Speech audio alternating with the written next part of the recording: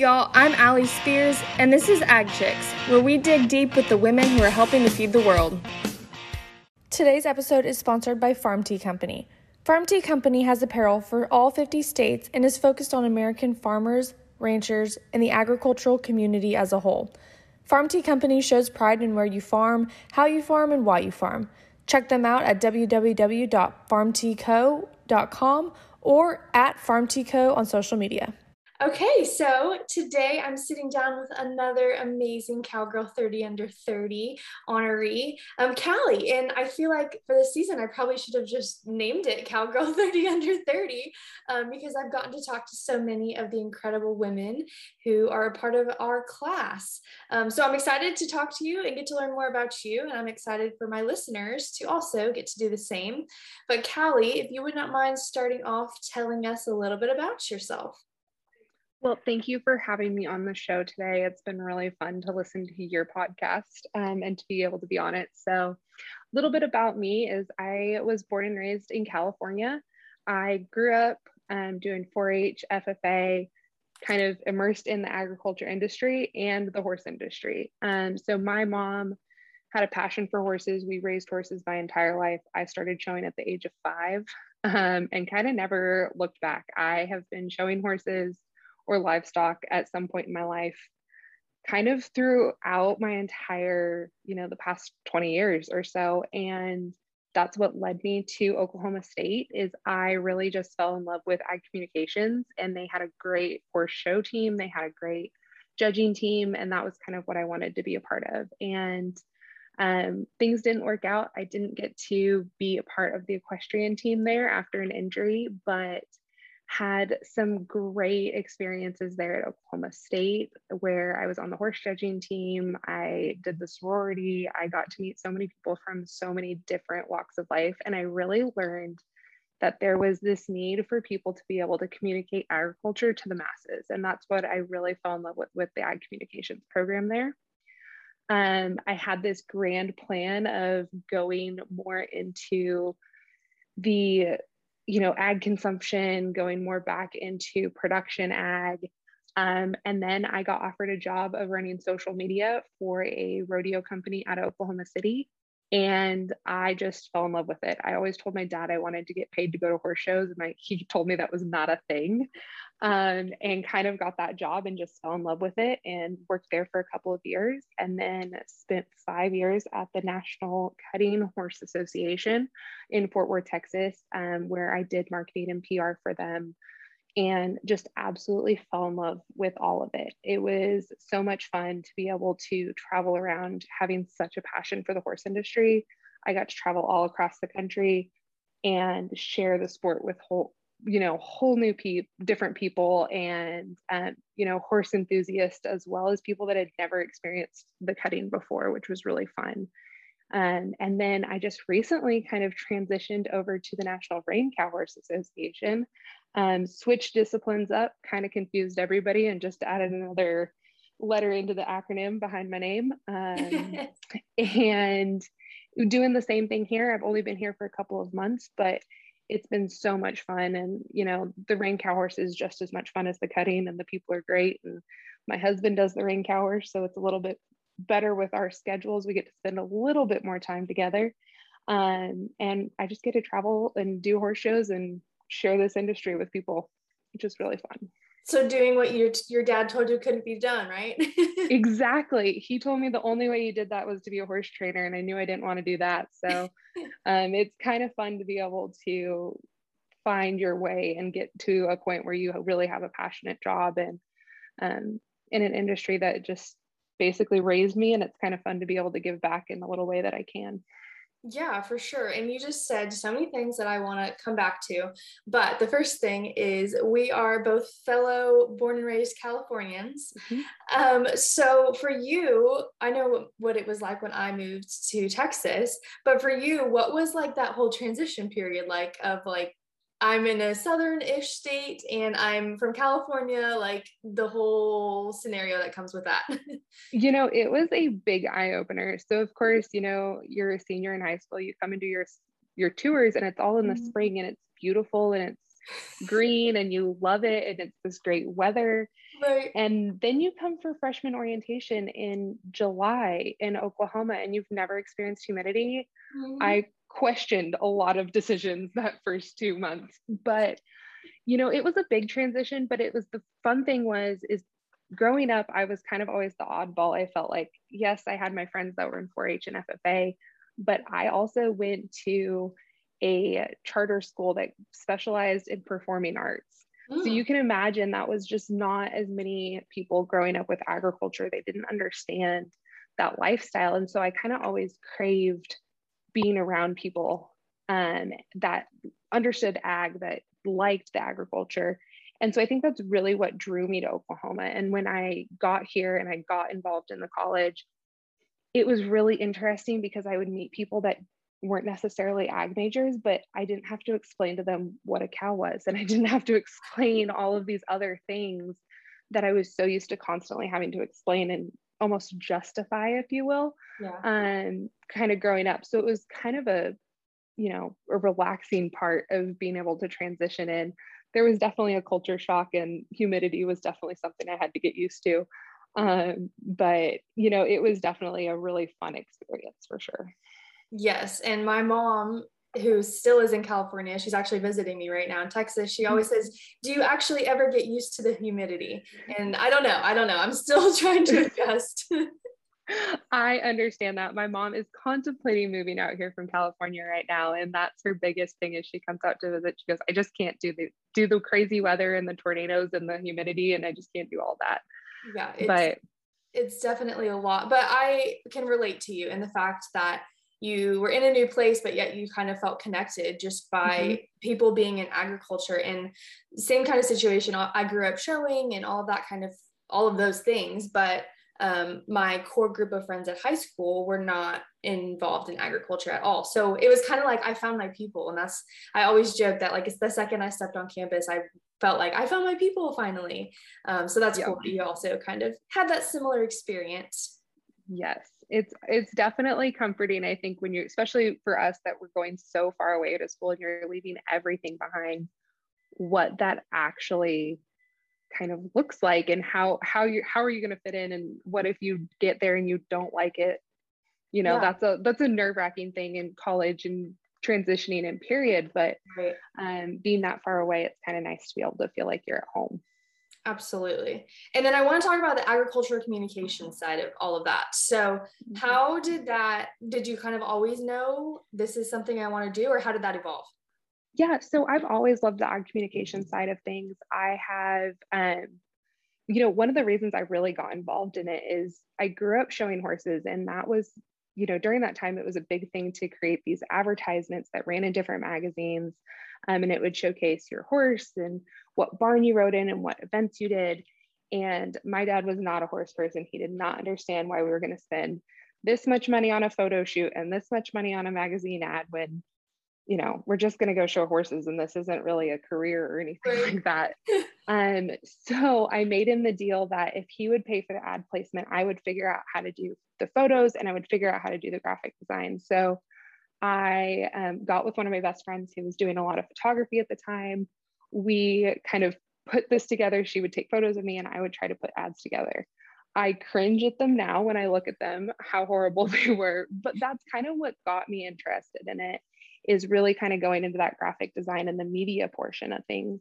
And so when I kind of transitioned and did all of that stuff, that's kind of what led me to that high school that I was talking about earlier, is because they had a really great graphics program. And then when I got in there, that's when I realized that people don't understand where their food comes from. People don't understand, everything that farmers and ranchers are going through to be able to put food on their table or in the grocery store where they think meat comes from. And so that was kind of the big draw for me with the ag communications, was how do I take this passion that I have for graphic design and media and social media and all of that, but kind of make it good for everybody and being able to tell that story, because I kind of grew up with the interesting side of seeing both sides of it. I was involved in 4-H and FFA. I knew a lot of people that were farmers and ranchers. My family was involved in it somehow, but I also had so many friends and so many ties to the city community that I could see where there was just this lack of communication going back and forth between the two. So that's really kind of what drew me in. And then my whole plan of kind of going to the production ag, I just fell in love with horses and kind of stuck in with that kind of afterwards. But yeah. So my question is, so now that you are kind of on back in the industry side of things, obviously not production, but you're still working in the industry applying the ag communication things. How has kind of what you learned maybe in college, how have you been able to almost kind of shift it and look at it through like the horse industry lens? mhm. So we, in the horse industry, I think you still deal with a lot of people that don't understand.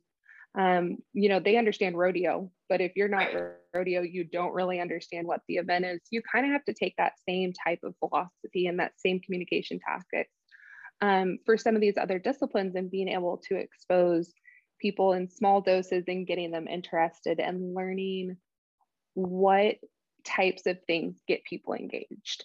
One of the really cool things that we did at NCHA when I was there is they came up with a virtual goggles that you could actually put on and kind of experience riding a cutting horse. And for people that grew up in the horse industry, we'd try it and it was, oh, this isn't right, or this just right here isn't right.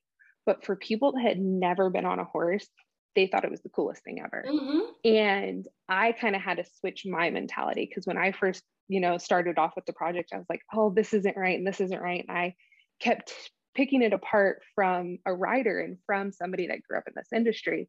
And I had to retrain myself and go, wait, no, we need to think about this from the outsider looking in. Right. And how do we get people involved, and how do we get people to understand that there's so many different opportunities to do with the horse, whether it's rodeo or whether you just want to ride or whether you want to show in cow horse or cutting or pick whatever discipline it is that you want to do. Being able to figure out a way to get people engaged at the lowest level is the biggest thing, and then being able to kind of build on that as you progress. And so in your experience, I know you kind of talked about the whole, consumer producer gap and all of that. How does that apply kind of to the horse side of things? Is it something that you think is still or is an issue, or in that kind of world, what does it look like, I guess? Well, I think, 5 years ago, even 3 years ago, it was definitely a bigger disconnect than I think it is right now. I think with the transition that you're seeing with Yellowstone and like all this stuff about the Western industry, people are excited about. Mm-hmm. People are wanting to have a horse. They don't know what they want to do with it yet, but Right. they almost come to us and be like, I already have a horse. Can I do this event with this? Mm-hmm. And it makes my job really easy. And it's like, yes, here's these resources. Here we can do this and this. But I think it's kind of been an interesting transition because, when I first got into the horse industry, I felt there was a lot bigger gap. You either had horses or you didn't. And it was one of those things that it was really hard to get a parent to say, yes, I want my kids to do horses instead of basketball. Yeah. Because that's a very big commitment, financially, time-wise, all of the things. And now I think there's so much of a trend towards the Western industry, which has been really fun to kind of watch grow. People are already excited. They already have the horse, or they already want the horse. And it's kind of just more finding their niche within the market, which is a little bit easier. It's only a kick, a jump, a block. It's only a serve. It's only a tackle, a run. It's only for the fans. After all, it's only pressure. You got this. Adidas. Than trying to convince them to jump on board all the way kind of deal. Yeah. And I actually had a very similar conversation with Carly, who is at the Cutting Horse Association right now.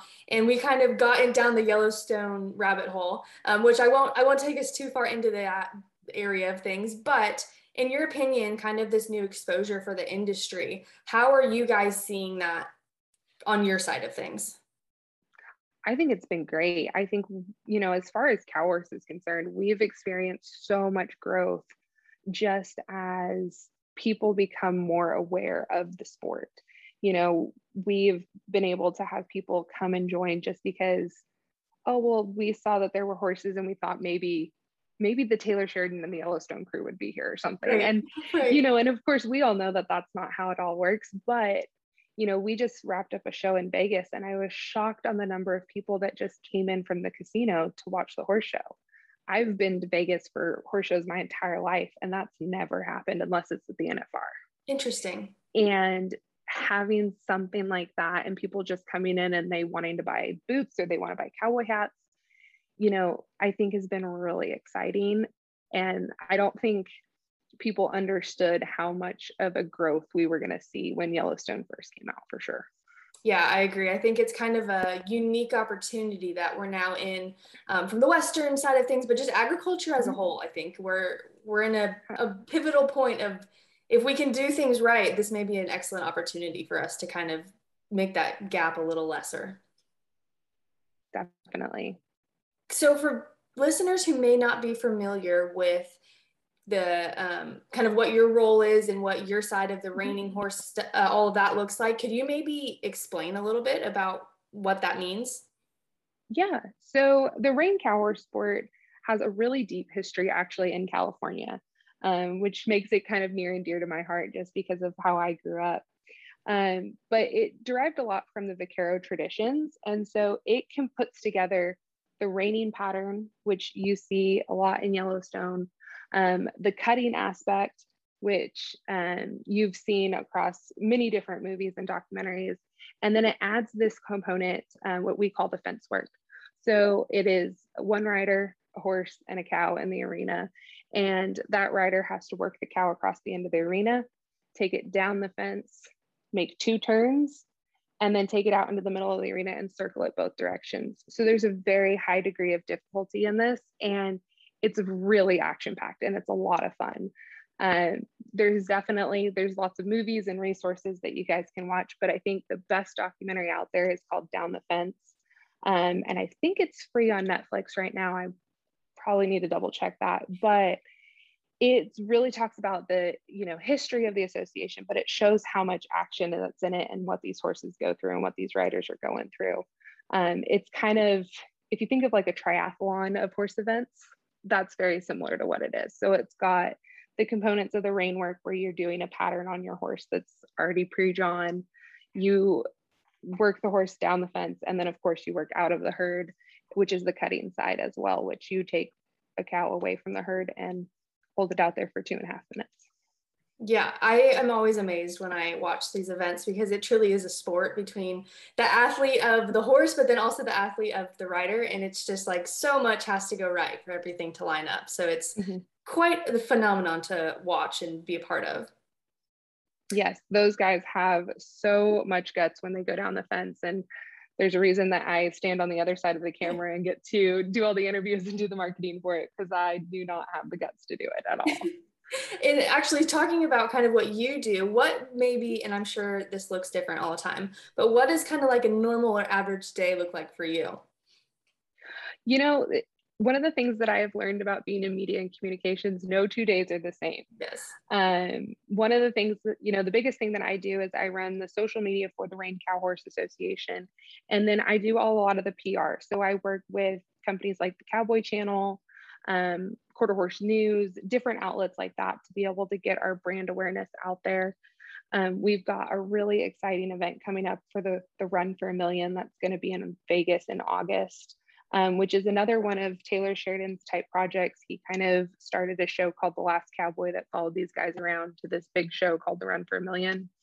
They've also added in the cow horse sector this year. And so I've been kind of going around following our qualifiers and doing a lot of behind the scenes lifestyle type reporting, kind of sharing those stories of the new horses that are coming in, the underdogs that are going to be headed to Vegas this year, and along with our seasoned veterans, of course, that'll be joining them. So it's been really fun with that aspect, but every day is different. I could be doing social media one day and I could be installing banners, getting ready for a show another day. So the wearer of many hats, it sounds like. What's your favorite part of what you get to do? I think it's honestly just that. I do not get bored at my job. I get to experience so many different facets. I get to travel and meet so many different people. One of the things that I love about the Cowhorse is the rich history and the dedication that they have to upholding that history. You know, we see so many other sports that grow and they kind of lose track of where they came from. And I will say, I think the Cowhorse is definitely one that stays very, very deeply rooted to their tradition. Yes, I think, and because of things now like Yellowstone and those types of platforms, I guess, that the industry is being kind of put on, I think it's such a cool, unique way to highlight that deep tradition and kind of share with the rest of the world, like, this isn't just for show, you know what I mean? Like, everything has a purpose and we do things for a certain reason. And so I'm hoping through all of this, it is kind of going to open some people's eyes up about, you know, there's so much to what goes into this and in a daily matter, not even just the event wise. Yeah, I think that's one of the biggest things that I don't think anybody ever really understood. You know, you go to a rodeo, you don't understand the hours that the people are putting in behind the scenes to get those horses and the equine athletes and, you know, the bulls all ready to go, as well as, you know, the competitors themselves. These guys are pretty much professional athletes.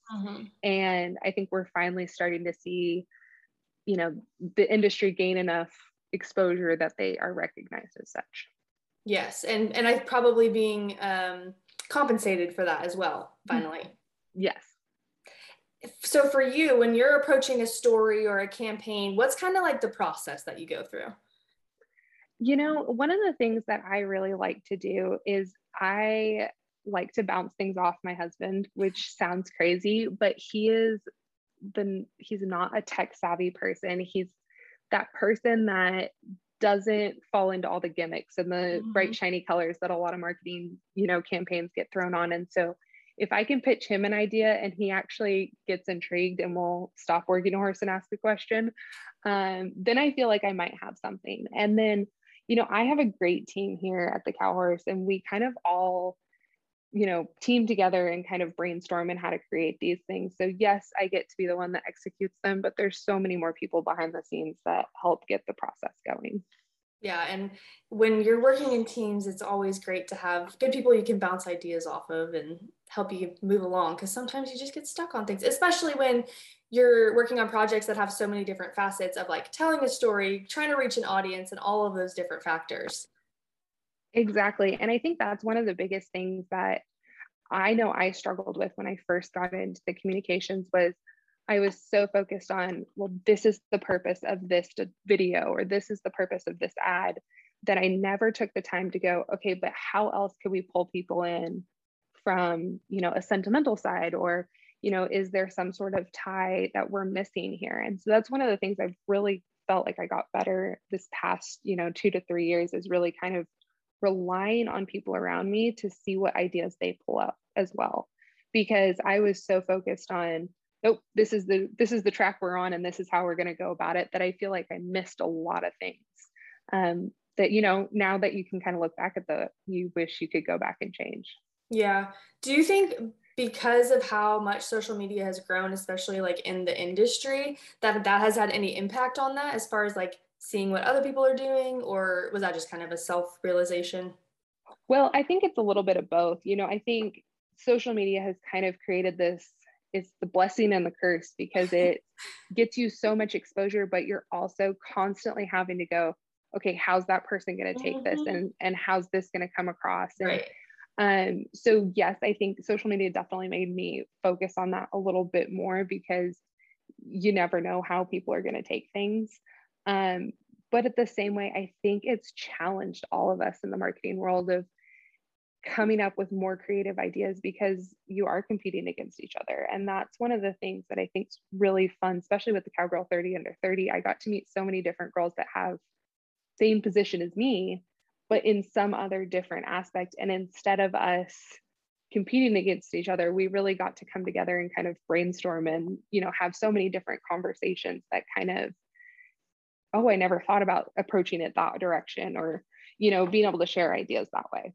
Yeah, I agree. And that's been something that's been fun for me talking to all of you, is like first of all, getting to know you a little bit better, because I felt like that whole weekend was a blur and I didn't really talk to anyone, but also figuring out and learning about like, yeah, you guys might have similar titles, but everyone does something so different and their spin on it is completely different from the next person's, which is, I think, maybe because this industry is, first of all, still very small, but also it's still new in the way it's kind of emerging and catching up with the rest of the world. It kind of gives us that opportunity to look at things a little differently. Definitely. I 100% agree with that. So for you, what was kind of the main push to apply for Cowgirl 30 Under 30? Actually, it was Carly Montemero. She is the one that drove me to apply.